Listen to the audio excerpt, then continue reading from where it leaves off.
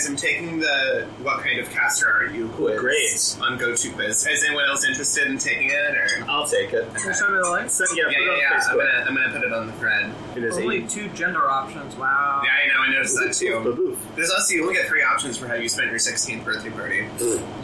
One of the options is outside under the moon. Yep, that's it. Which of these would you most likely wear? Jeans and a t-shirt, a tight tank top, and a waist-short mini skirt. So why did it ask if you were a man or a woman when, like, at least arguably two of these are, like, women's clothes, right? Implied to be, yeah. Right. I mean, I guess, like, a cheerleader's uniform, there are male cheerleaders, of course. Sure. But, like, I feel like that's not usually a thing that, like, men think about. No.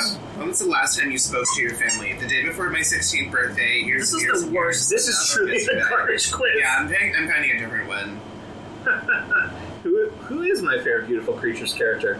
And there's 2, you have to, it's 2 parts, and then Right. the second question is more character. Right, so I just love that it's like we didn't have enough options. Okay, here's a better one. You sure? I'm not sure, but the first question was better than the first question of the other one. What do you do in your spare time? Do about Revenge of My Enemy. Yes, Do something like reading or do nothing. Nothing, thank you. You are in a fight the next day. You see the person you got into a fight with. What do you do? I'm a nice caster? This is dumb. Seed a friend to do it? I think it's seek. Or send. Oh. It doesn't. It just tells you that you're like what your personality as a caster is, which is not helpful. No, I don't need that. Okay, here's a different one where the first question off the bat is: would you claim yourself light or dark? I like the last question on the first one you sent too. It's like that's why I'm taking this test. What do you have on you at all times? A book? Just stuff? A weapon? Or things so I can help people? In social events, you tend to trash it, throw a fit, then run away. Trash a social event? Yeah, you're just trashing the social events. Alright, is that enough bullshit? Yeah, I think so. Listening, waiting, pulling a thread on through the fabric in my head. What is it I sow? How will it fit what I make? And I so want for sowing sake. And welcome back to a new episode of Why Did We Watch This, the podcast where 3 friends sit down with a troubled movie, honestly, and, also have like a themed drink to help them get through it, and after watching it, we discuss what worked, what didn't, and how we would fix it. For my part, I am Chris. You must be claimed! Ravel. I am Brendan. Well, slap my ass and call me Sally. Trishler. And I am Lee. Greenpeace and all the other unnatural abominations, Delahanty. And, I think our nicknames speak for themselves. I think they do, too. But if you couldn't figure it out, we watched 2013's Beautiful Creature. Yes, directed by Richard... I don't know how to say. Is it LaGravenese? I don't really know. I've only ever seen it. LaGravenese? Yeah. LaGravenese. Anyway, he's a guy. Like, he's done shit. You probably know, like, shit he's done. Yeah, 2013. It's got Alden Ehrenreich, Alice Englert, Jeremy Irons, Viola Davis, Emmy Rossum, Thomas Mann, and Emma Thompson. You get a little bit of Margot Martindale in there. Yeah, Margot Martindale. The last 2 names in that cast are trying to tongue twist you. Emmy Rossum, Thomas Mann, Emma Thompson. It's like trying to... Yeah, I know. Emmy, Thomas, Emma Thompson. Yeah. It's true. They're trying to... Fuck you, Richard LaGravenese. I did it. They also have just our much ballyhooed star of Vampire Academy is our Christian Bible thumping. That's right, Zoe Deutsch. Eileen Atkins as Grandma. That was Eileen Atkins? That was Eileen Atkins. Wow. Kyle Gallner as Larkin Kent. Ooh. Kyle Gallner's a guy. Like, he's been in shit. He was in Veronica Mars. He was in Scream 5, but Scream. Oh, we're just back to Scream again? Yeah, back to Scream again. We're back to Scream again. It's a movie about witches, but don't you dare call them that. Don't use the W word. Don't use that word. They love magic. They love living in the South. There's a lot to get into in this movie, surprisingly. But before we get into that, like, even what it's about, what did we drink? The drink that we made was called a Lightcaster Cooler. It is whiskey, 3 peaches, lemon, sprigs of thyme, half a cup of lemon juice, half a cup of maple syrup, half a cup of water, and then some more water as needed. The way it works is you peel and slice the peaches, zest the lemon, add the peach slices, lemon zest, thyme, maple syrup, and half a cup of water to the blender. Blend it until it's smooth. Then you strain the mixture through a sieve and add it to the lemon juice and... basically however much water you think this needs to suit you. So taste it a little bit, see what the transparency levels look like. We poured it into a pitcher and just kind of added some water until we thought it looked about right. Mm-hmm. Then you pour it into glasses over ice, top it with some whiskey, and give it a gentle little stir to mix it up. I thought it was pretty yummy, honestly. It was good. It was done very smooth. It was very good. It was not as overtly lemon as I thought it might have been. Same. Like, it was not super lemonade-y, but it was good. Nor was it super peachy, which I appreciated. I thought the peach and the whiskey kind of kept each other in balance. Yeah, they did. Yeah, and it was not... I think Lee especially was a little concerned that it was going to be, like, very maple syrupy. Yeah, or just... I mean, I was concerned by the opacity at first. That's true. And I mean, to be fair, like, that is definitely... Like, this is, like, a much... darker looking drink than I thought it was going to end up looking.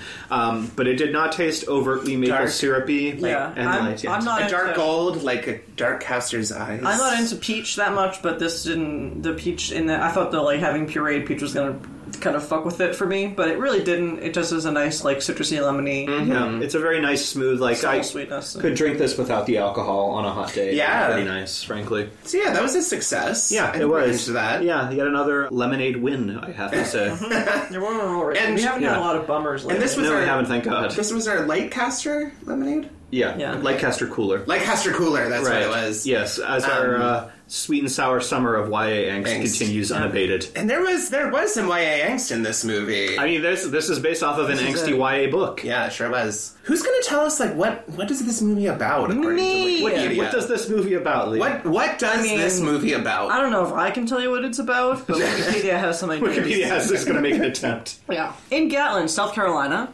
teenager Ethan Waite awakens from a recurring dream of a girl he has not met. He despairs of his small-town existence and dreams of leaving for college. His first day of junior year, a newcomer, Lena Duquesne, resembles the girl Ethan has been dreaming about. Other students gossip about Lena's reclusive uncle, Macon Ravenwood, suggesting her family are devil worshippers. On the way home, Ethan nearly runs her over. Giving her a ride, they bond over interests. That's so fun. They bond over interests. Dukowski and Kurt Vonnegut. And do you have interests? Yeah. Yes, I have interests. I have interests. I do I do have interests. Yeah. Define good.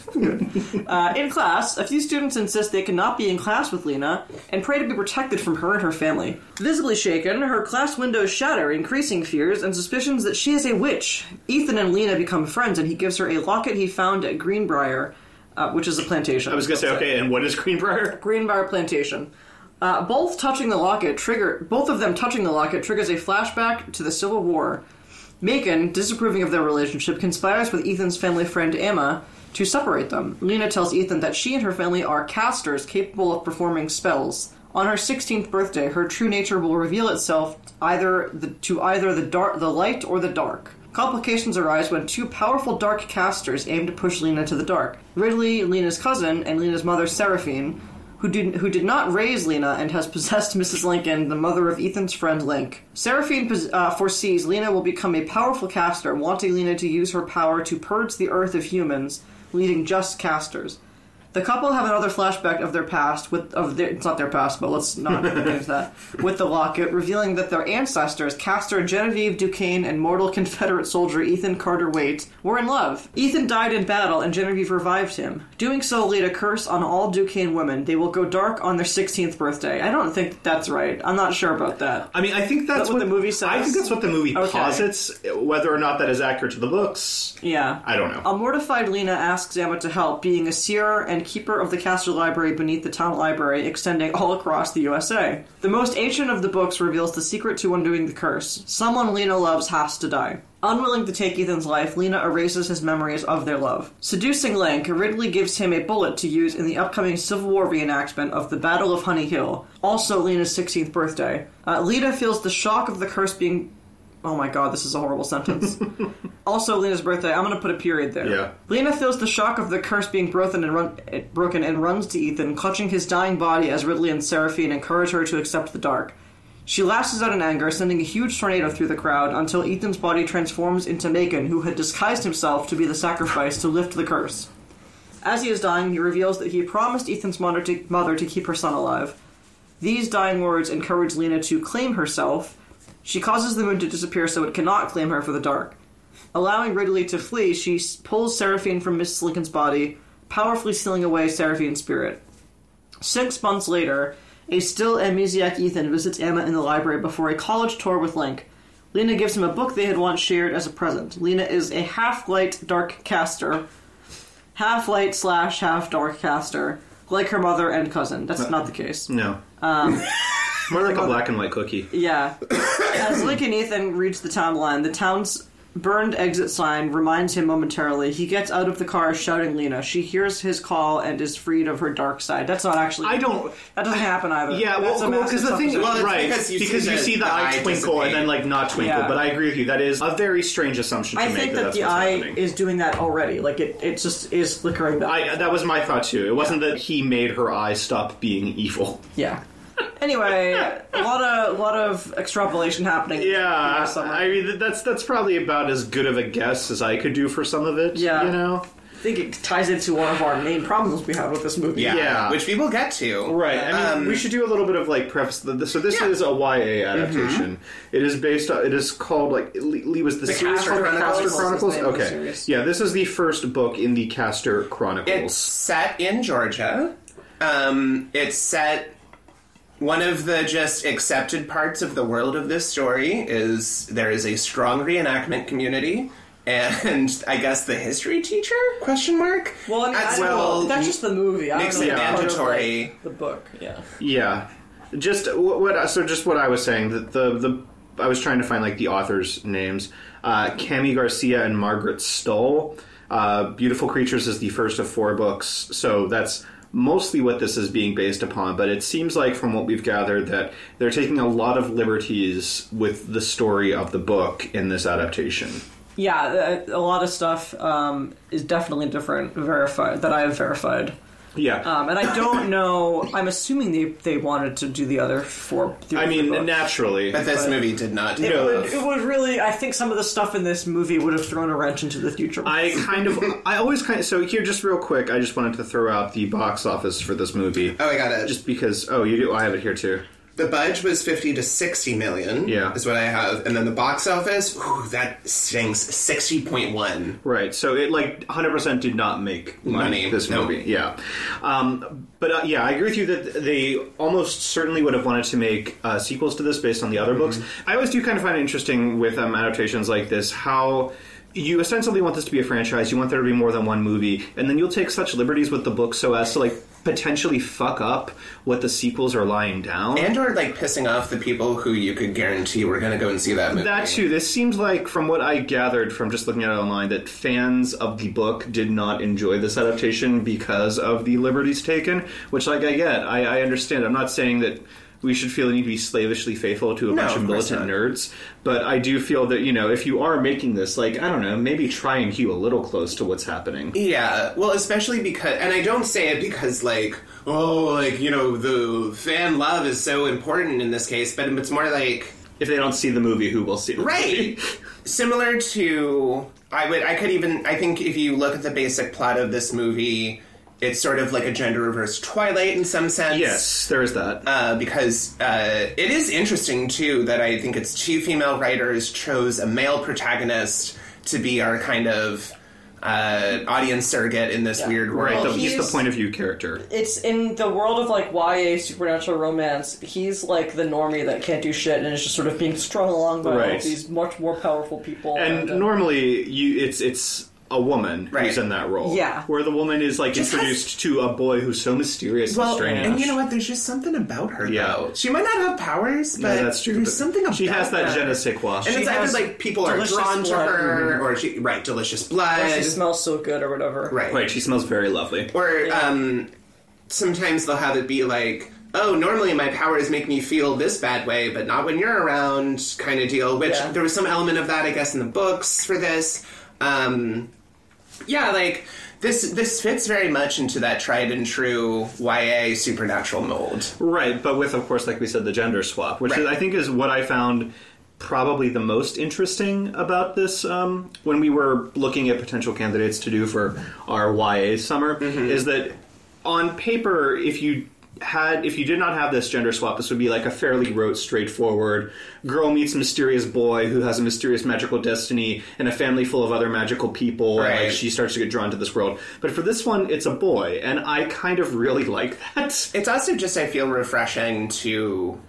I don't know how to articulate this, but I guess it's just refreshing to me that the writers weren't like, we're writing for a young female audience, we'll just give them some chick who's really just going to be a blank slate they can project themselves on because she's, like, has 5 boyfriends and they're all really hot, right? Mm-hmm. But, so I enjoy this, that, no, we're getting a similar story, don't you worry. All of those elements are still in there, but we're getting it through this normal male protagonist. Yeah. That's interesting. Well, my number one thing that drew me to this movie when we decided we were, like, looking at YA movies to do is that because it's the inverse, but it's also still a YA romance written by and for women, is that instead of, like, the Mary Sue kind of protagonist who's, like, just got something special about her, what you have is this, like, inverse Gary Stu where, like, it's not like he's, like, a sort of power fantasy or he's, like, something special about him. It's that he's, like, he's basically what every woman would dream about having. Right. He's like, sensitive, this guy he's devoted. Like, smart and intellectual and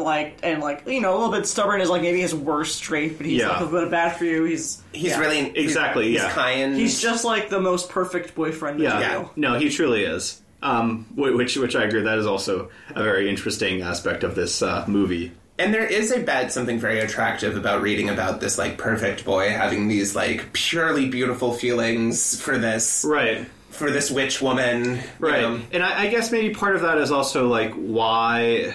maybe that's part of the appeal for, like, fans of this book, where it's like, you get in the head of a male character, and when you get into that male character's head, you see that he's a sweet great. boy. Yeah. You see that, like, Cinnamon everything about him is wonderful, and he loves you. It's so interesting that I feel like it's just such an interesting form of the female gaze. I feel like we don't get a lot in general, but definitely not in YA, where it's just like, he is just a sweet guy. Like, he's not, it's not like he's muscular, it's not like he's some kind of hunk, he's just he's a good boy. What is that blank check thing you quote about Home Again? It was like, what if boys were nice? What if boys were good? What if boys were good? Premise of Home Again, what if boys were good? Yeah. I mean, honestly, to be like, I kind of almost sort of wish that this movie had been directed by a woman or a gay man. Me too. Because I feel like we could have gotten more of that. You could have really gone for female gaze in this movie in a way that I feel like a straight male director probably can't quite do. But like a sort of nice, like, sort of chaste YA female gaze, where it's like, instead of like getting to see a guy sort of like shirtless in a shower, it's like, look at him reading Kurt Vonnegut. Right, look at him push the hair out of his eyes. Oh, so dreamy. Well, and it's also a lot of just they're in like fields and in beautiful pastoral settings a lot together. Look at him standing up for feminine agency. That's right, yeah. Look at him. He's not deterred by her weird family. Yes. He's sticking it out for her. He's even nice to Larkin when his mom is a crazy asshole. Yeah. You mean Link? Or who's Larkin? Yeah. Oh, sorry. I got Link and Larkin mixed up. Yeah. Understandable. Not a great. Incidentally, not a great idea to have two characters whose names sound kind of the same. Right. Yeah. And both of who are barely sketched out as people. Right. I mean, like, Link gets a little bit more. I think the one thing that I find fascinating, I wanted to kind of bring it up real quick, that if you look at the picture of this movie, or the poster of this movie, you have, like, all the main characters you expect. So you've got Viola Davis, you've got Jeremy Irons, you've got the two leads, you've got Emmy Rossum, which I get because she's more of a name, even though she's only in the movie for like 10 minutes, and Emma Thompson. But Emmy Rossum is posed seductively on this couch holding Link's arm, which is her brother. No. Link is not her brother. Larkin is her brother. You're right. Yeah. But I feel like and Thomas Mann gets above the title billing on this poster too. He is like the last build. Who's Thomas Mann? Thomas Mann is the actor who plays Link. Oh. Well, that's because, again, they're going to become super important in the future. No, I agree with you. I definitely see that, but it also feels like, well, Larkin is probably going to become super important too, but he doesn't get to be, like, on the poster. Well, no, because Larkin dies pretty soon, I think. Yeah, fair enough. So, like, I think the idea is... with that is that, like, people who are into the books and are like, yes, the first book is being made, they want to see, you know, for the Link stands out there, they're like, what does he look like? Yeah. Having seen the movie, what they're doing where she's, like, holding his arm and he's holding her arm, it could just easily be interpreted as, like, the fact that she kind of, like, gets in his head and seduces him. But it does kind of, I feel like if you were looking at this poster, you would assume, like, oh, these are two very important characters who are in some sort of sexual relationship. And they're already coupled up. Right, or just, like, it'll happen very soon on, and they'll both matter a lot in this movie. Neither one is really entirely true. Although, we'll get to this, but the reason why she seduces him ends up being so complicated, where it's just this, like, I'm going to teach you this magic thing to do where you form a bullet in your hand, where I was like, wouldn't it just be easier to just give him a bullet? I don't know, I think in the first movie, we don't get that far. He's just being used as, like, a tool. Okay. He's just essentially being, like, brain magic washed. We're starting to edge into it, but I kind of want to talk about some of the finer details. I could keep edging all day. Of this world. That's the idea. But I feel like this world attempts to present itself to you, and what you find is there are many tatters and there are things missing. Right. I will never not find the world building in this movie to be endlessly confusing. I've seen this movie 3 times now. Within a fairly short span of time, too. So it's not like it's like I saw it once years ago, it fell out of my head, and then I had to see it again. And I still, like, every time I see this movie, I still walk away being like, I'm not quite sure I'm understanding almost anything that they're laying down in terms of world building. They throw around terms so much, and they kind of get explained, but not in a satisfactory way. And I guess maybe part of that is intentional because they probably want you to want more, right? Because they want you to come back for that second movie. But you at least need to answer some foundational questions here. So, for example, one of the repeated concerns is Lena being claimed by the moon / the curse, and she could be claimed for the dark side or the light. No one ever fucking defines what that means. Right. So, I mean, I feel like I kind of walk away from this with a vague idea of that, where it's like, we know that she will turn 16 and the moon will decide whether she is good or bad. Yeah, and also, because we had this flashback of Ridley, it doesn't really matter who you were before you were 16. Right. Because you could be a really nice, well-meaning, sweet girl, and then the moon gives you... The moon turns you into a tramp. Yeah, and then now you want to fucking kill men. Right, yeah. You want to use your sexual wiles to lure men in front of trains. And so it's like, I don't know... Like, this is, again, and this is also a thing that we find out, I think in the movie, definitely in the book, that is, like, unique to this family, that most people get to decide what type of caster they are. I don't know if that's mentioned in the movie, but I was looking a little bit at the wiki. So I was trying to pay attention on this second watch. For me, this was the second watch through, and because I walked away from my first viewing thinking they were making a statement about all casters everywhere. Right. I still don't feel like they distinguish it enough. It just. I mean, it's definitely something I want to dive into, this whole, like, women's agency in this world, but they definitely make you think. Well, again, in the movie. Yeah, it's just for the Duquesne woman. They do say in the movie that it's just the Duquesne woman. Oh, they do? Okay. Yes, because in the movie theater, when they see the flashback, Seraphine's voice literally comes in and says, like, and that is why all the Duquesne women... claimed by the moon. Claimed by the dark. Yeah. I would just, So wait, are all Duquesne women always going to be claimed dark, or are they That's just, like... That's what Seraphine says. Okay, because I guess I'm confused as to, like, is there a chance that the moon could decide she's good, or is the moon always going to be like, nah, kid, you're evil?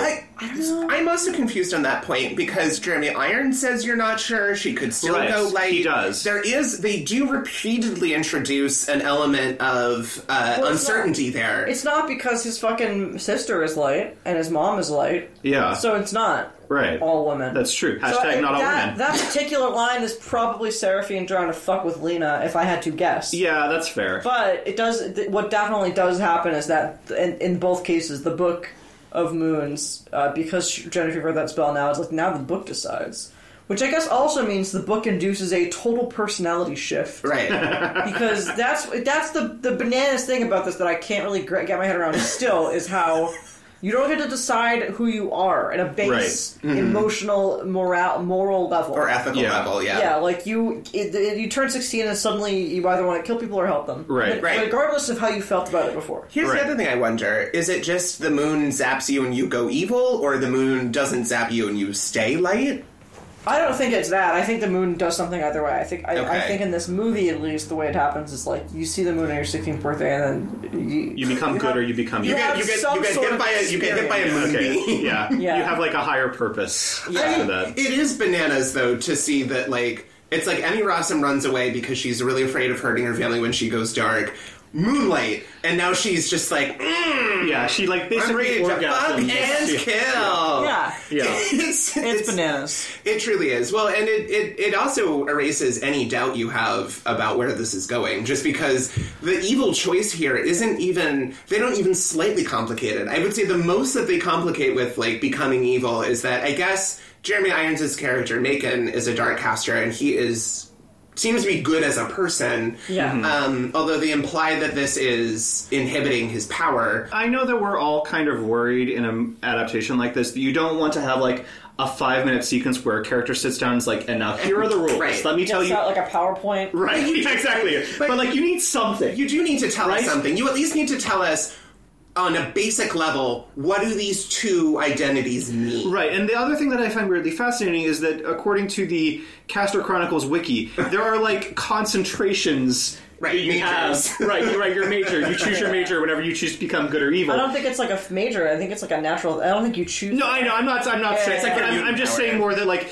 there are like specific like focuses Yeah, that you have where it's like this type is good with natural Yeah, elements, much and like as you were given a morality compass, you were given Yes. a subclass. right. And so the movie doesn't really deal with any of that. And I No. guess on paper the thought might be, well, it's weirdly confusing to like break down all these different types and be like, well, some of them are always good, some of them are always bad, some of them can be either, and like some are the bad versions of the good version. And just like I get that you don't want to like sit there and have someone lecture Yeah. you, Well, but it's on the a- other hand, like it's so vague as to the point that I don't understand what anyone's ability Right. actually is. Or Well, I what don't anything understand- means, which means you don't understand the stakes. What I don't understand at all, because I haven't read the books, I've only read the Wikipedia for the books, is whether or not like being a natural means you can only do nature magic, and if Right. you want to read someone's mind, too bad, so Right, sad. right. Because like, you know, in like D&D wizards, you know, divination wizards are just really good at divination, but they can They can still do other cast shit. a transmutation Well, and spell. other wizards can cast divination spells. They that's just the won't be thing. as It's good like, at it. It's like, does natural mean that you're the Like best at only this? natural, yeah, Yeah. nothing else. Or yeah. you literally can't do any other type of Right, magic. because I mean, it seems like not Jeremy Irons, Macon Mm-hmm. has like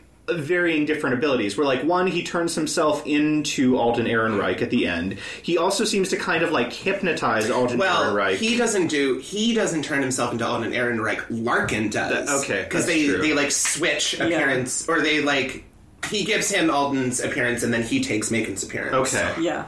All right, I guess that makes some level of sense. That's then. literally Larkin's only reason for being present. Okay. Yeah. All right. All right. That makes sense. That makes sense. One more question. Before I go, I also and we'll kind of start edging into the next topic with. Ooh, keep edging, Chris. Give me edging. Well, we're going to keep on edging, baby. Don't you worry.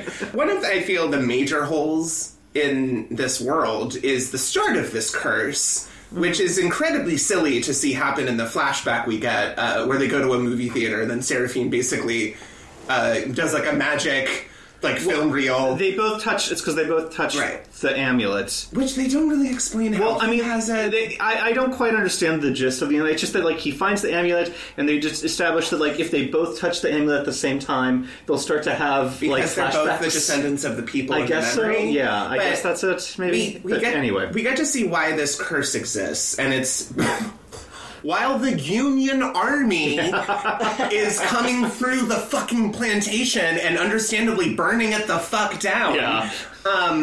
The owner of the plantation's daughter, played by Rachel Brosnahan, who is what's her face. Marvelous Miss Maisel. That's what it was. She is freaking out over her dead boyfriend. Yeah, And- who was shot by Union soldiers, Which- like right in front of their house. Which, by the way, I'm sorry, that must have been terrible for you. Don't care, he was a Confederate. yeah, this movie does not at all care about like what the stakes of the Civil War were. It's just sort of set dressing that they kind of toss in. Just as a quick sidebar, one of the first lines that Alden Ehrenreich says in this movie is, "I used to dream about fighting for the cause on that hill." What was the cause what was there? that cause? What was the Yeah. cause? yeah, of like it? what caused Alden? And I was also like, the movie really just doesn't want to get into it. No, and I understand. And, like, from I the get YA it. point I of wouldn't view. either, but I also just wouldn't have it Right. because Yeah. So just I mean- don't put in this fucking Civil War. It's an optics thing. I don't know if it's in the book or just the movie, Mm-hmm. but yeah, it's not great. I want to know what Viola Davis thinks about it. Give me your opinion. You know, Yeah, that's also true. Viola Davis is never like talking. Let me hear some more about your Confederate Army fantasies. Ethan. Right. Love to hear those. Anyway, You were talking about the flashback. Thank you. You're welcome. So as he dies, right, he bleeds out, presumably after being shot. Immediately, Rachel Brosnahan is like, oh, forbidden spell to bring him back from the dead. And literally, as Seconds later. you see him open his eyes, and it's from his perspective, she's already like a demoness. Right. And immediately kills him. Chokes him out. Yeah, right. He like wakes up and is like, "Ooh, Not even- that was rough." Not even a magic spell. She just chokes him out. Yeah, so it's so... I understand it's supposed to be tragic. I understand that it's supposed to be I this think- like tragic irony or whatever, but it's such a Route One demonstration of irony, and it's so funny to see her. Oh my God, I need to raise him back up from the dead, and then immediately kill Right. him. I mean, I think that like it could be suitably tragic if time was spent on it, because I feel like Right. you need like a second of them being like, "Holy shit, you're alive!" and then like he hugs her, and they're like, "Everything's going to be great now. Like we'll run away." Blah blah blah. And then all of a sudden she starts glowing red and Right. like kills him again. But it's literally just like he wakes up and she's like, "Nope, dead again." Get back down there. Yeah. And then I do love, it's such a minor thing, but after she kills him, and as clearly we're supposed to, they're kind of wrapping up the flashback, you just see demon Rachel Brosnahan just sort of like stiltedly waddle away across the yard. And it's so funny because like her next thing is she just goes to the battlefield and kills a bunch of Union soldiers Right. or whatever. Yeah. But it was so fucking Well, it's like funny to she- just see her like... She goes full grudge demon. Yeah, she does. Instantly, full grudge post. with the hair over her face and everything. Yeah. Oh, so funny. But it's just so silly that it's hard to take seriously as the root of this terrible curse. It is. But also, when you get down to it, women have a really fucked up lack of agency. Oh, they do. No, it's 100%. Yeah. And again, it's just these women. Right. These women Just these have a weird lack of agency. I have not seen women's agency robbed in this way before. Like, I've never Yeah. seen a female character not have control over her own persona. Yeah. Or ethics or morals. That's wild. Yeah, I think especially when you pair it with, like, again, the POV boy being Yeah. the thing, it just makes a really strange Like, what's the twisteroo. message here? Right, yeah. just to be like, and also like this is a story like from a boy's perspective by a boy, and the women don't get to choose who they end up being. Right. We're just a little like, okay, I guess. And I like... You know, and maybe there is, like, a better intent behind that. Maybe there was meant to be this theme about, like, society putting this on women or whatever. Right, and there could be, because Emma Thompson has a really good speech at the end where she shows up and she's like talking about love, and she says something about how like love is something that mortals make up to make women feel like they have power. Or To give women something to play with instead of power. Right, and I want which you is to have interesting. power. You're like, And I think, like, you could probably tie it into that, you know, the idea that, like, because she loved someone, she had to, like, give up her power, and Emma Thompson is like, no, like, power is what you should have. But then also, it's like, well, then you have to side with the villain in this. And it's sort of like, you know, like, and I guess perhaps that is where the whole, like, I'm not going to be good, I'm not going to be bad thing that in the books comes from. Well, That is not I really think that in it's the like a movie. flawed argument because, again, I think that line... I think Seraphine is essentially like a sociopath. And again, like, we don't get into... Was Seraphine nice before she was 16? Right. No, she definitely didn't have Lena before she was 16. Right. So, since she's been dark, she probably was sort of sociopathically lacking any empathy when she gave birth to Lena, and so probably doesn't love her, and probably doesn't have any genuine like interest in her. Yeah. the way Emma Thompson plays her response to "Did you ever love me, Mama?" where she's like, Yeah. I forget. Who can remember? "It's Yeah. so good." It It really is a great line reading, and it's a great line. Yeah. It's Yeah. such She's Yeah. like, yeah, you know what? I'll forget. Yeah, Emma Thompson really fucking kills. so long ago. we will get deeper into her, but I do just want to spend a moment on the finest scene in this entire film, and The it's one, the standoff one. the table- showdown in the church. the table Table spinning- spinning is my second favorite. We'll get to that next. All right, first favorite sequence. First favorite sequence is... Well, there's no context for this sequence. We really just go into it, where we start in church, and Mrs. Lincoln, played by Emma Thompson, is ranting and raving, and then over 300 local parents have signed this petition to kick Lena Duquesne out of this school. Our main gal And, Jeremy Irons comes in to, like, throw down with her, and then they just exchange these, like, incredibly hilarious monologues. Right. I mean, the where she says something about how, which was Lee's nickname in the beginning, about how, like, be condemned to hellfire with, like, Democrats, liberals, socialists, Greenpeace, and all the other unnatural abominations. I would think you would welcome fire. Would give you a chance to burn that hat. Fortunate hat. Yeah. And then, like, some gay guy on the other stands up and is like, ooh, snap! Right. Yeah. Oh, he did not! And I also love they treat his line where he was like, I'm sure many of you have better things to do on this beautiful day. People go, as if, like, better than church? How could you say that, Jeremy Irons? It's just so good because also, I mean, not to tip, but they're kind of, like, they're giving the most entertaining performances in this movie. For sure. So, like, to see them just, like, chewing the scenery together was a lot of fun. Right, just to see them go back and forth with each other. Like, it's like the two highlights of the movie right there. Yeah. Because then the light switch goes off and Seraphine shows up and it's a different, like, campy performance. Emma Thompson jumping back and forth between two incredibly, wildly different extremes. Right. Yeah.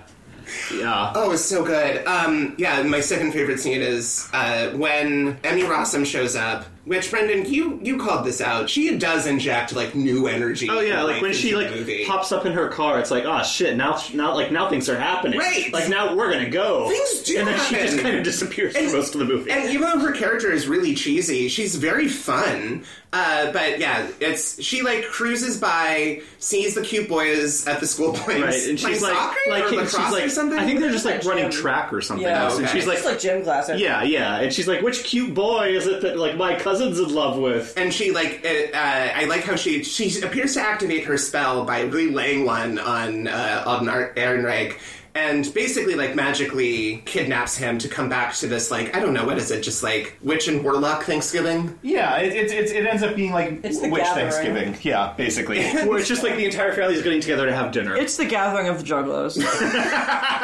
They pour Chef Faygo yeah. from Crystal Caress. So many runs on Faygo throughout the South. Oh my god, this is also a good time to talk about... Can we talk about the set dressing of the Macon Duquesne house? Yeah, of the living room. How, like, okay, so from the outside, your typical sort of, like, wilted southern manor, like, vines everywhere, kind of, like, decaying and lush heavy and gothic. steamy looking. Right, and then when you open the door, I think it was, like, who was it who said it was, like, Beetlejuice Light? Yeah, Chris had said, where it looks like Catherine O'Hara's aesthetic in Beetlejuice, but, like, tasteful. Way pulled back. Yeah. Because it is just, like... all black, right, all white. All black and white, little spiral staircase in the middle, like fireplace, grand piano, seating areas, beautiful. The next time we show up, it's like a fucking forest. It's like birch trees. Well, yeah, it's like an illusory forest. Right, but like the door frames are still there, and it looks like the door frames lead to rooms, so it's like, you can still go to the other rooms, but like, is that like a wall illusion? Is that like an actual forest? I don't know. It's one of those animated wallpapers you get from Tom Nook. Right, yeah. That'd be so great. Wouldn't that be amazing if you could just walk into it and never return? Oh no, somebody changed the wallpaper! Oh, I'm stuck! And then the third time you see it briefly, where it's just almost the same as the first, except they're like shooting lightning bolts. Yeah, and Lena's like posing dark. as if she's like... They're sort of like in an abyss. Yeah, they are, When Lena's posing as if she's like getting like a glamour shot. Right, yeah, like on the staircase in the middle, like posing solemnly and seductively. And then like when Alden Ehrenreich starts trying to step forward, she like spins the staircase around super quickly and like pops out in front of him and is like, go away. And we know maybe spinning is her true power. That's true. Because as Emmy Rossum brings the boy toy Ethan into dinner, and of course we meet a whole sheaf of new relatives who we barely get to know, including Margot Martindale. Right, and they all have to keep saying like their names. They keep referring to themselves as like, "Hey sis," "Hey cuz," so that you, the viewer, are not overwhelmed by the amount of characters you have met in this scene. They need to keep telling you their relationship because you will not get it from their performances. Exactly. But obviously, Emmy Rossum, because she's just the sexy RD and an RW of this movie, even if she's an atypical one, is of course being a little too handsy, and Lena doesn't like that. And so it's not even that she's like possessed him too, so that he can't like do anything. Like he's sitting there silently, like unable to speak or move of his own free will. I kind of like how they they made the possession stuff seem like he was always, like, holding himself in tension. Well, it seems like he's, like, trying to move, but, like, is unable to actually move. So he'll just kind of, like, sputter periodically. I thought it was a cool acting choice. I did, too. And so, like, they're sitting down, they're having, like, a tense little family chat where, you know, Emmy Rossum is, like, laying it on really thick and being like... I'm evil! Right. Come join me! Yeah. Wouldn't it be fun if you were evil, too? Yeah. And then all of a sudden Lena's like, nope! It stands up, and then the table starts spinning very, very, very, very, very quickly, and the room starts spinning very, very, very, very, very quickly in the other direction, counterclockwise. And so you just have... Exactly. And so you just have, like... all of the family members sitting at the table, aside from Emmy Rossum and Lena. And every fucking, like, push and shot we get of... It's usually 2 shots of the relatives reacting to the table and room spinning, and they're so... They're not that freaked out. No, they're not. But they are just, like, annoyed. Right, no, they're more annoyed by what's happening. Where, like, you'll just, like, cut back to them and they're like, Lena, can you stop it? Can you stop this, Lena? Like, Margot Martindale's just wants, like, stop it. And someone, like, catches a candlestick. Right, yeah, and they're, like, trying to keep the plate, and, what's his face? Larkin is just, like, sitting there eating normally, which I like. That's a fun touch. And then, I just love how the button on the whole scene is just... And out the window! Yeah, and she launches Emmy Rossum out of a window. And really we funny. don't see her again until close to the end of the movie. And, yeah, where she's wearing her, like, best goth prom. Right, and seducing Link on a raft right. in the midst of alligators. Ugh, it's just such a silly, funny scene. I loved how otherwise very serious we're supposed to take that. Yeah, I don't know if I don't think the rest of the movie is per se serious. It's just that, like, again, it's a scene where, like, a character does something interesting, which does not happen all that often in this movie, where, like, someone makes some really ridiculous display of power, and you kind of get, like, oh, like, you are actually witches, and you can actually do magic things, whereas for the rest of the movie, a lot of it's just sort of, like I said, lightning bolts, or just looking like someone else. It's a little anticlimactic. Or, they'll put in that weird, like, fragmented effect, like when Alden is getting, like, stuck in the woods. Right, yeah, which is another fun scene that I kind of like, where he's trying to get in, and he just, like, he opens the gate to where the house is, like, goes down the walkway, and then realizes in front of him he sees, like, his car parked in front of the gate again, and as he, like, turns back, he sees himself again walking toward him, and it's just, like, whoa, it just, like, starts running forward, which is another sort of fun moment that the movie doesn't get a whole lot of. I feel like this movie could have used some of the Sorcerer's Apprentice magical creativity.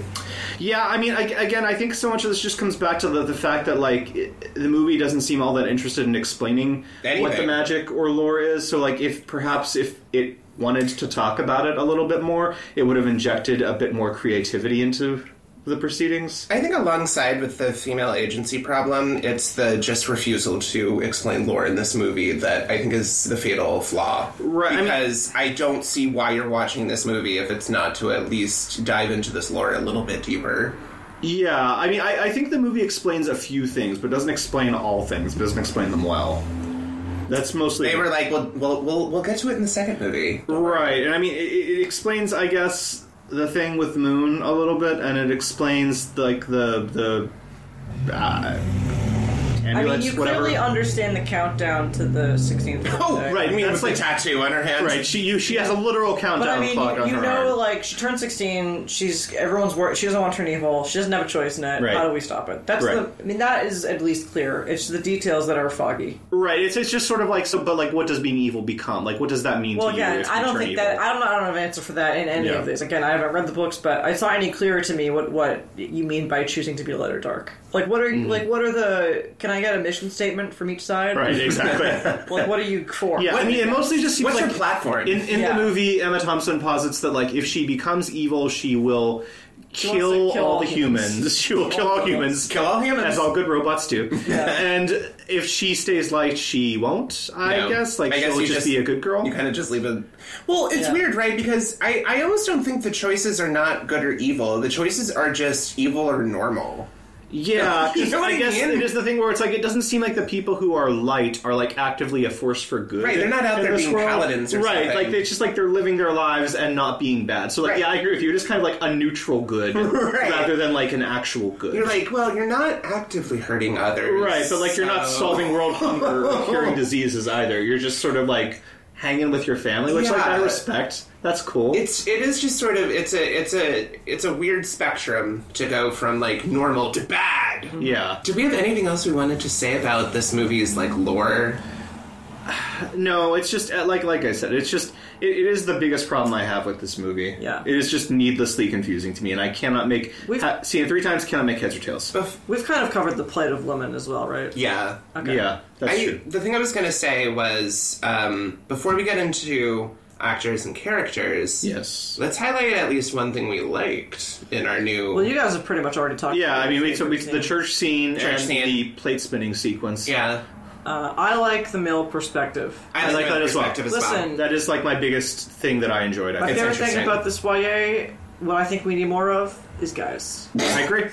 Need more men. More boys. Get us the boys. Yeah. Bring me boys, please. More boys. Yeah, good more boys. good boys. Good boys. Yes, we need more good boys in our YA. Yeah. And, you know what I realized is that in like 10 years, possibly now, possibly in 5, I'm going to sound really creepy for saying shit like that. More boys? You know what I mean? Yeah. Good boys. I need more boys. I'm going to sound like Don DeMille. Let me tell you all about these boys. Yeah. Yeah, no, I think that is also my first, like, the thing that I like the most about this movie is, the weird... Ethan's good. Yeah, Ethan's good. Ethan is a good boy. He's a good boy. It's the weird choice to, like, ground this in the perspective of the male character, which is, I think, just a very fascinating take. I also kind of think, like, whether it works or doesn't, I appreciate someone who's willing to change that up, because otherwise... I mean, I don't think it's a hot take to say that a lot of YA is very rote and samey. Right. And they do follow that formula and pattern. So, really, and I think any upset or deviation from that is desirable. Right, and like I said earlier, if this were not gender swapped in that sense, it would feel probably like all those other... And I think, there would still be a few things where you saw this movie and were like, oh, like, Jeremy Irons, he was fun, Emma Thompson, she was fun, Emmy Rossum, great, but then it's just sort of like, and that's kind of all you get here. And, like, at the very least, it has that to hang its hat on. Yes. Which I appreciate. That's fun. Alright, so I guess let's get into actors and characters. Right. I gotta pull up, like, IMDb or something, because I want to get characters' names, because I know I will not remember any of them. Alden Ehrenreich as Ethan Waite. Ethan Waite. He's good. He's great. He is good. Yeah, no, he's handsome. He's charming. Yeah, I mean, I think he's handsome, but he's not like shockingly handsome. He's also like not bland looking. He has an interesting face. No, he's not does. Like the guy in Fallen, the angel guy, right? Like this ethereal beauty. Yeah, right. He's like a darker sort of like. I don't know. He has like a very sort of like angsty looking face, but not angsty to the point that it's like annoying to me. Because I think the character is not angsty.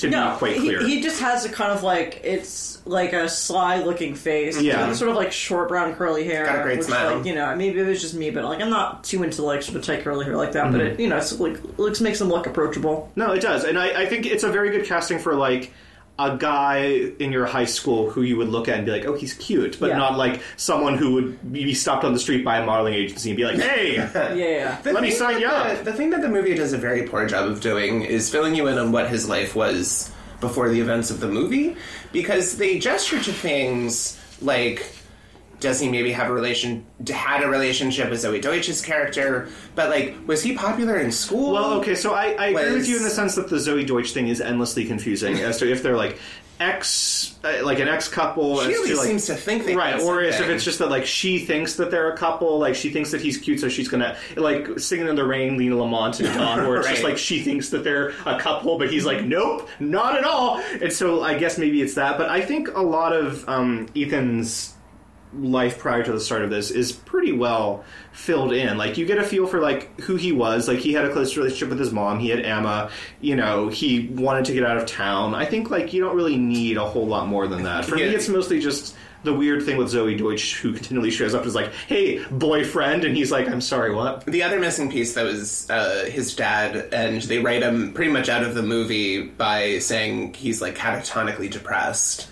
Right, I do think it is super weird that you never see his dad on screen at all ever. Well, like, you said they shot it but didn't use it. I don't know what that footage entails, but yeah, apparently something like that. Like, it does. You do think that there would be at least like a scene of Ethan like bringing his dad breakfast, and his dad's just kind of like sitting in a chair staring at nothing, and Ethan's just like, okay, well, like, I'll check in with you later. Hope everything's good. You could probably pay someone a very little amount of money because they wouldn't have lines. That's also true. But yeah, he's great. I think he kind of takes very, very medium material and sells it. Yeah, well. and he's fun and funny. I liked it. Yeah. Alice Englert as Lena Duquesne. I think there's times in her performance where she's underselling it in a really interesting way. Yeah, I would say I like her, but I would also say that because I'm so confused by what's happening to her character She toward gets the end of lost the movie, in the mess. that I sort of have trouble like holding on to anything in her performance. And I don't think it's the actor's fault. I think it's just that I don't see... I think that she has the more thankless role of like mysterious love interest who's enigmatic. Yeah, that's also and so true. like the scenes where I think they're just like her and Alden are Ethan like flirting are great. Yeah, I like those too. But like when you come home and she's sort of like in a fugue state, right? While people are trying to surrounding her with lightning bolts. Yeah, then you're like, what's happening? Right? Yeah, exactly. What's your motivation here? Are you being possessed? What's happening? Yeah, I know. Just mad that you just failed a test or something. Right. Like I don't know what's going on with her and all. She missed the forest wallpaper. Yeah, and again, I think that is the writing. Versus it's not clear, what's going on. Right, and I'm sure it's one of those things where, like, as an actor, you don't really have a foothold in this character then at this point either. So just kind of like try and play what is on the paper and just hope that you're doing it right. I do also want to point out she's a relative unknown and did not have much experience at the time of this movie. Like, she didn't have many roles before this. I can only imagine what a intimidating feeling that must have been to, like, do scenes with fucking Jeremy Irons and Emma Thompson. Like, yeah. Yeah. Speaking of Jeremy Irons, Macon Ravenwood. I mean, he's incredibly entertaining. He can't keep that accent. The accent is horrible. It's a very it's a very half-assed attempt to do a southern accent. Way more British than it is. Right, like every now and then he kind of drifts into the bay, but then drifts back out again. It literally looks like he has marbles in his mouth. Right, he does. He's like maybe that was my dear. It looks like he's got something in his mouth physically. It was like a Henry Higgins style elocution lesson where, like, now to get the southern accent right, I'm going to put these marbles in your mouth. And he's like, keep them in my mouth? Okay. Yeah. Or did he watch Vincent D'Onofrio's performance in Men in Black? I don't think it's quite that nuts. I like Macon, though, as a character. He's fun. Jeremy Irons is fun to watch. He is. Great. Yeah. And it's good to know that I guess, in theory, he could have been back for more movies based on the plot elements that we've heard of in the sequel books. Yeah, he's supposed to come back. He's not really dead in the books. Right, which is good. He's a part of the greatest scene. Just him and... I can't neglect to say that somewhere somebody, I think one of the authors, referred to him as Badass Boo Radley, which doesn't make any sense. Not at all. It leads me to believe that this author has not actually... No, that character is not Boo Radley at all. No. I think you mean Atticus Finch. Yeah. I'm not sure who you Well, I think they mean Boo Radley in the sense that he's like a recluse. Yeah, but Boo Radley was disabled, right? Was he? I thought he was like autistic. I thought he was like... I guess he could be. I don't remember. Yeah. And at least in the movie that I saw, that is how he is portrayed. Now, that could have been racism. I don't know. Of a movie made in the era of Gregory Peck. Yeah. But I always remembered it in the book as, like, he's, like, what they would have called touched. Right, like he's got some problems developmentally. Right. Well, I mean, the movie also outright compares him to Boo Radley when they're reading To Kill a Mockingbird. Now let's talk about the mysterious recluse, Boo Radley, and the one girl's like, "Don't you mean Macon Ravenwood?" And she's just like, which, by the way, what a name. Because also, Boo Radley is just like a recluse. What he does is he leaves random shit in the fucking trees. tree. Yeah. And then is accused of murder. I don't understand the comparison to a Boo rich Radley's guy. not really accused of murder. The black guy is. Yeah. Yeah, so I think it's literally just on the most base level of guy in house never comes out. I guess. Oh, yeah, I think you're right though. I think they probably didn't read the book and they were just like, what if we referenced this? Yeah. What other Southern literature can we touch? It does seem, I guess it feels even weirder than thinking back on it, the scene in the church, that it's like not more of a big deal that this recluse has shown up. And I get that people are acting like, oh, but it's also kind of like, are you acting that way because you haven't seen him in 20 years? Or are you acting that way because you think he's a witch or some dumbass shit? I would even just say in personality, he is confident, he's suave, he is right, as opposed witty. to Boo Radley who only communicates with a child. Right. Cracking leaves in a tree. So anyway, Viola Davis as Emma. She doesn't have much to do, but she does it very well. No, she does. She does it well. She has a little scene that I like where I guess she and Jeremy Irons are trying to ask for help from her dead relatives. Which I looked up on in the Wikipedia for the whole books. she's a descendant of one of the slave cooks at fun. Greenbrier. And Great. so that's who they were attempting to contact. Great to know. That's who Uncle Albert was? Yeah. Abner. Abner. Yeah. Uncle Abner. Wait. He was a cook, I guess. He was a cook at I was like, Greenbrier. his favorite food was shrimp and grits, and he was a slave. Like, that's not what. No, but as a cook, like, Yeah, you as a get cook, you that maybe shit. would have eaten it, Yeah. It's a scene of her going to his gravestone and, like, opening Tupperwares of food and being Yeah, like, here's your favorites, thought- here's shrimp and grits, here's coconut pie, can you give us some information about what Seraphine's doing? I thought that was just literally like her uncle that was dead. Oh, well, That's yeah. what that's Yeah. was my assumption as well. I almost think there's like everyone's a Skywalker or a Palpatine effect happening here, where it's like Everyone great ancestor was at Greenbrier. Yeah, was, In my mind, right? Like, if you're contacting spirits for help, I don't really think it matters when they died, as long as they're a spirit. Yeah. So, like, you could. It doesn't really matter that you. if it's like your uncle or some guy who died 200 years Right. ago. Yeah. Yeah, they allude to things where like Anna Viola Davis was like present for kind of some like foundational events before the movie. Like she knew Ethan's mom and about like the things she had going on with Macon. Anyway, it's an interesting character. You just don't see her that much. Next build is Emmy Rossum as Ridley Duquesne. So much fun. Yeah, Yeah, love it's her. a lot of fun. I wish One she thing mattered I more. wanted to say about Emma really quick, because I Yeah, just yeah. forgot, is that I forget who we mentioned it on mic, but she is an amalgamation of like 3 or 4 characters. Yeah, Yeah. a lot of women who tell Ethan some stuff Right. in the book are just condensed to Emma, which I think is a really good choice. I agree. because I don't know why there's a librarian keeper and also a seer keeper. And like a nanny also, and And, it's like, just some like great and some aunts who aunts who also like tell have shit, right? know some information like that. Maybe across your books, maybe it makes a bit more sense. Right, like maybe someone Absolutely, does something later in the on, movie. but- Slim that down. Yeah, Yeah. No, I agree completely. I think it was a smart choice to do. yeah. So Great vamping around. vamping around. very fun. I almost kind of wondered, was there like some subplot where she's like a frustrated actor? Because we get first that almost like black and white starlet moment in the alleyway. Right. And then when she's first seducing Link and giving him the bullet, she's like in this like Pleasantville getup with like a blonde wig. I always just assume that it's just like her like appealing to people, like with whatever their fantasy might be, you know, or it's just she'll look different depending on what it is that you're into at that moment. So, Right. like maybe right then he was just being like a gorgeous vamp down that Right. way, and then later on he's like a beautiful Girl woman next door. right? Like who'd like make a great wife or something like that, whatever. I don't know. She's so much fun. And she does have a little bit more like vin and verve than Lena does, so it does have the unfortunate effect of you kind of sitting up a little bit more Right. when she comes around. Right, and then you get the scene at the end where, like, she finds out Lena and Seraphine's evil plan and how they've supposedly killed Ethan, and Lena's just like, I didn't really mean to be evil, can I come back for the sequel? And she's like, yeah, alright, get the hell out of here. We'll deal with you later. Yes. Next up is Thomas Mann as Link. No, who cares? Like, fine, doesn't matter. Yeah. Like, no complaints. Emma Thompson as Mavis Lincoln and Seraphine. I mean, Great. I mean, What else can one say? she's my favorite thing about this movie. Yeah, she's terrific. She fucking crushes both roles. Yeah, and it's also really, I love seeing her transitions from one role to another, which, like, you do get that during the church scene, but you also get that in the scene where Ethan's home watching a movie and she drops by. And he's I like, made you brownies right from scratch.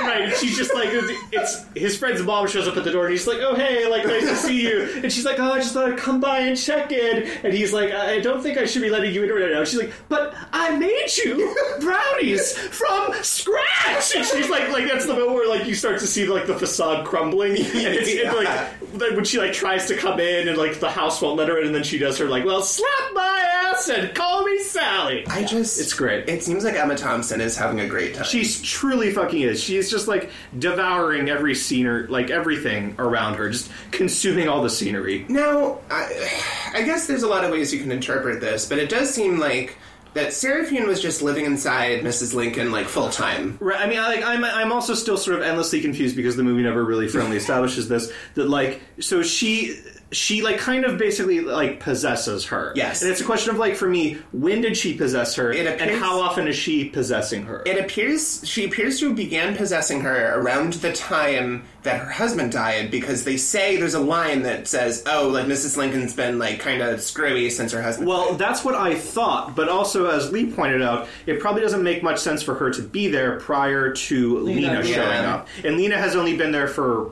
a couple of days, I That's guess, true. at this point. So, like, it's just sort of confusing to be like, I feel like it should matter a little bit more, especially if Link is going to be an ostensibly important character, as to, like, when this woman possessed his mother. Yeah. I don't know. It just sort of... I just think it's one of those strange things that the movie sort of leaves very ambiguous. Mm-hmm. And then also you find out at the end that, like, she's not dead, like, she's okay, but she's in a sanitarium. Oh my god! And Which is they such give a it to weird- you in a weird throwaway Right, where line. he's just like, hey, can we stop off and visit my crazy mom in the insane asylum? And you're like, okay. Yeah, all right, sure. On the way why to not? NYU. Yeah, on the way to New York, we're going to stop off at the insane asylum real quick and visit my mom. Hi and bye. Yeah. But yeah, she gave us some of the funniest moments. I Yeah, still love great that work. line reading about the love thing. Yeah, that's a good one. Yeah. I don't know. Who knows? You know, I can't remember. It's not worth it. Yeah, she is great. After that, it's really not a whole lot. Like, Margot Martindale as Aunt Dell. Wish who, we like, could have had her more.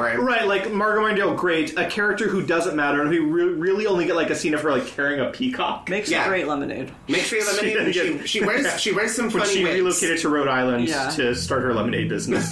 Yes. That's really all you can say. Like, again, it's one of those things where, like, well, she would have probably mattered in the sequel, but here we are. I'm sure it's the same deal for Eileen Atkins. Right, Eileen Atkins' grandma, who also just, like, shows up, like, wearing a weird, like, purple wig. Yeah. And then also, Nice clothes, that's about it. And then also shows up in a later scene wearing, like, a crazy robe and turban. And it's just like, shit, like, why am I not spending more time with these people? That is my biggest takeaway. Every time I see the family members, I'm like, I wish I was, like, spending time with these We characters. don't spend enough time in Magic World. What if Grandma was a raging bitch before she turned 16? Yeah. And then 16 hit and she's like, She mellowed out. I guess I like people now. I guess I'm good now. Babies, we cool.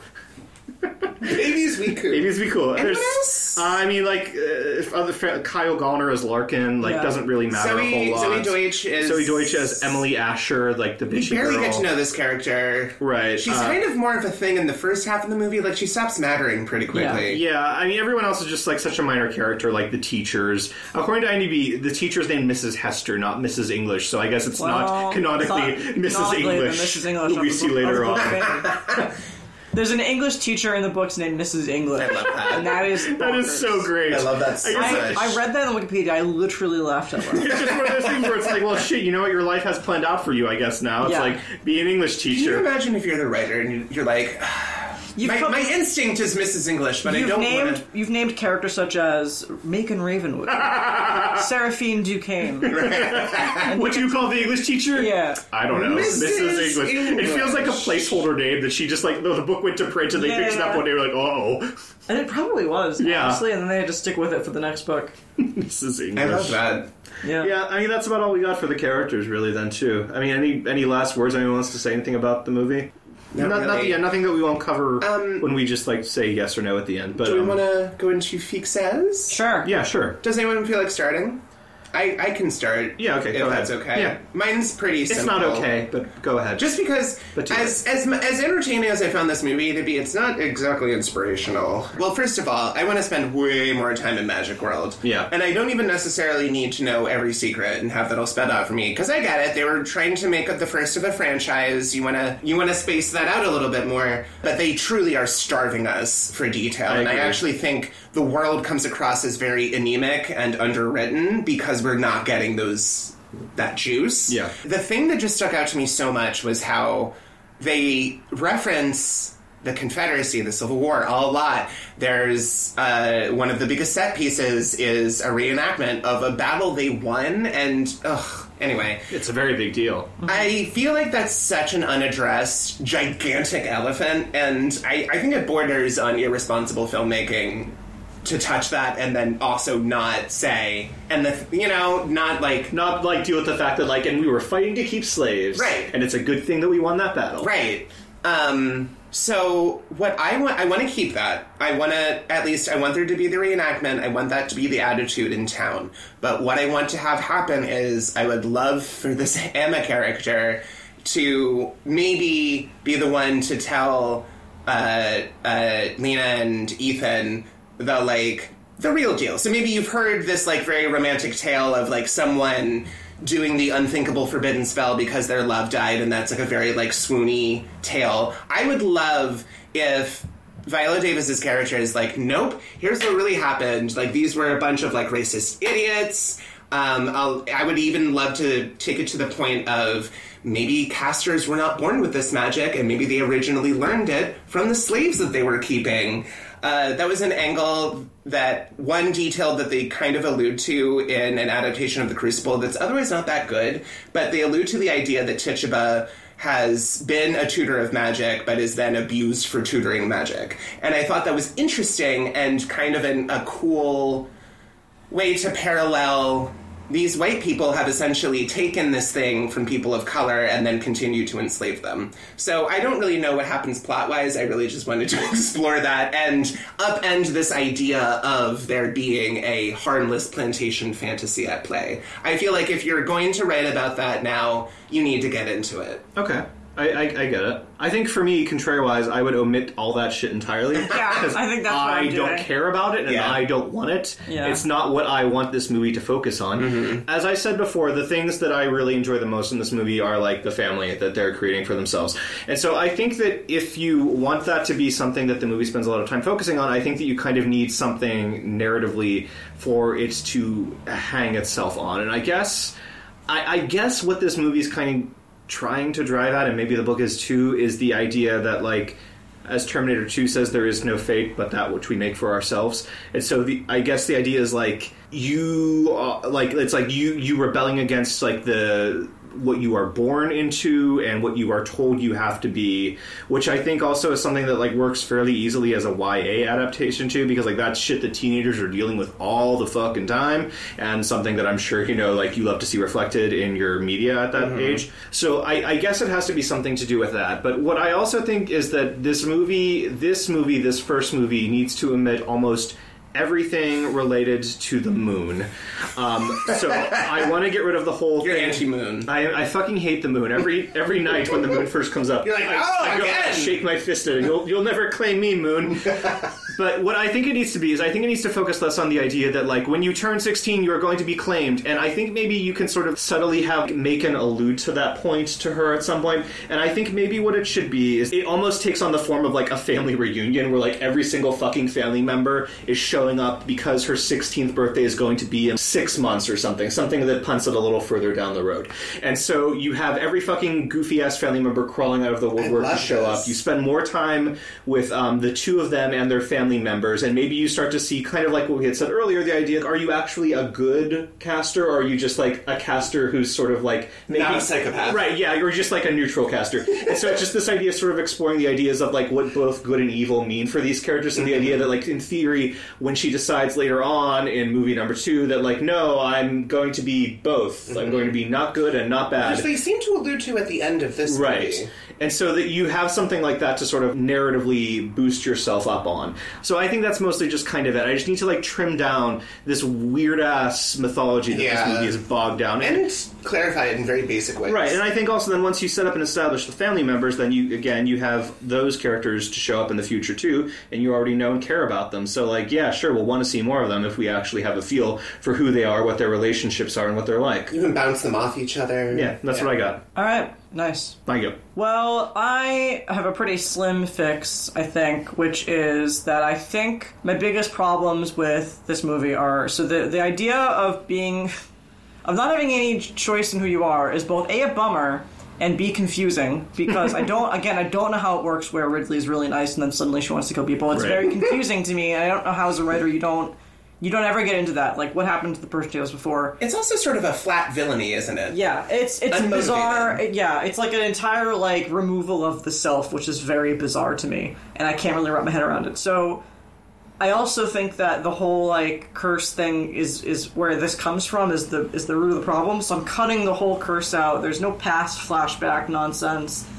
There is a curse, but the curse is that It's the same world, the same rules of the base world, which is that when you turn 16, you have to decide who you are, or like decide a path or whatever. And maybe it's not like a supernatural event, but like a pledge or something that you like a sign a book somewhere. I don't know. You do ritual or whatever. Correspondence course. Yeah, and like it somehow levels up your power, and also like you are now like conscripted into a light or dark, or whatever the fuck that means. Which I'm still a little confused, but I'm engaging with it for now.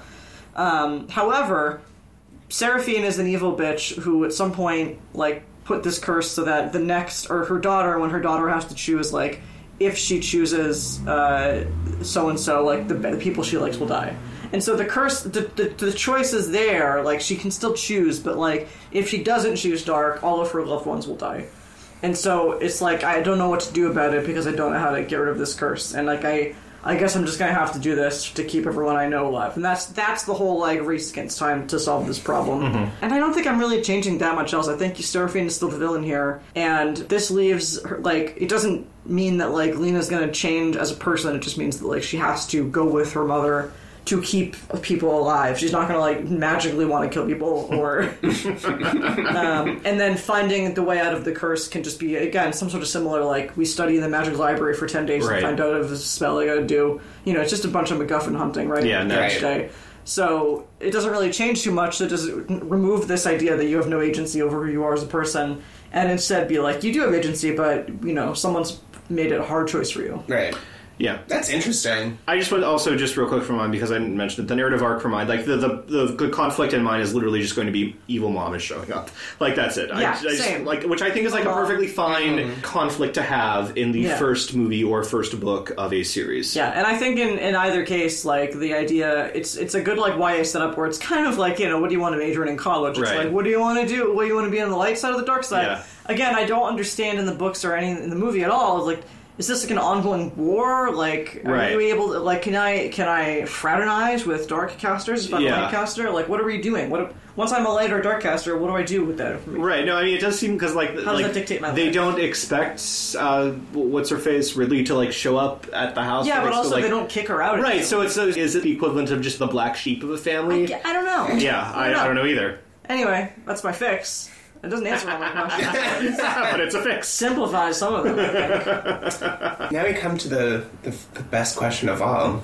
Would you recommend watching this movie? Yeah, I would. I would too. It's entertaining. I mean, it's a lot of fun. I mean, for me, there is like a gradual slope where like I start to be like, oh boy, like I'm not feeling this as the movie progresses. Yeah. But like there are several scenes and several performances, and like I said, the general conceit are all things that I'm kind of on board for. I think for me, the draw is Emma Thompson, Jeremy Irons, Emmy Rossum. I think they are giving me the performances that keep me in the movie. Yeah. There's a lot of fun performances, and for a book one movie that like doesn't have sequels, it ends on a decent note. You don't feel like you're being unlike Fallen, right?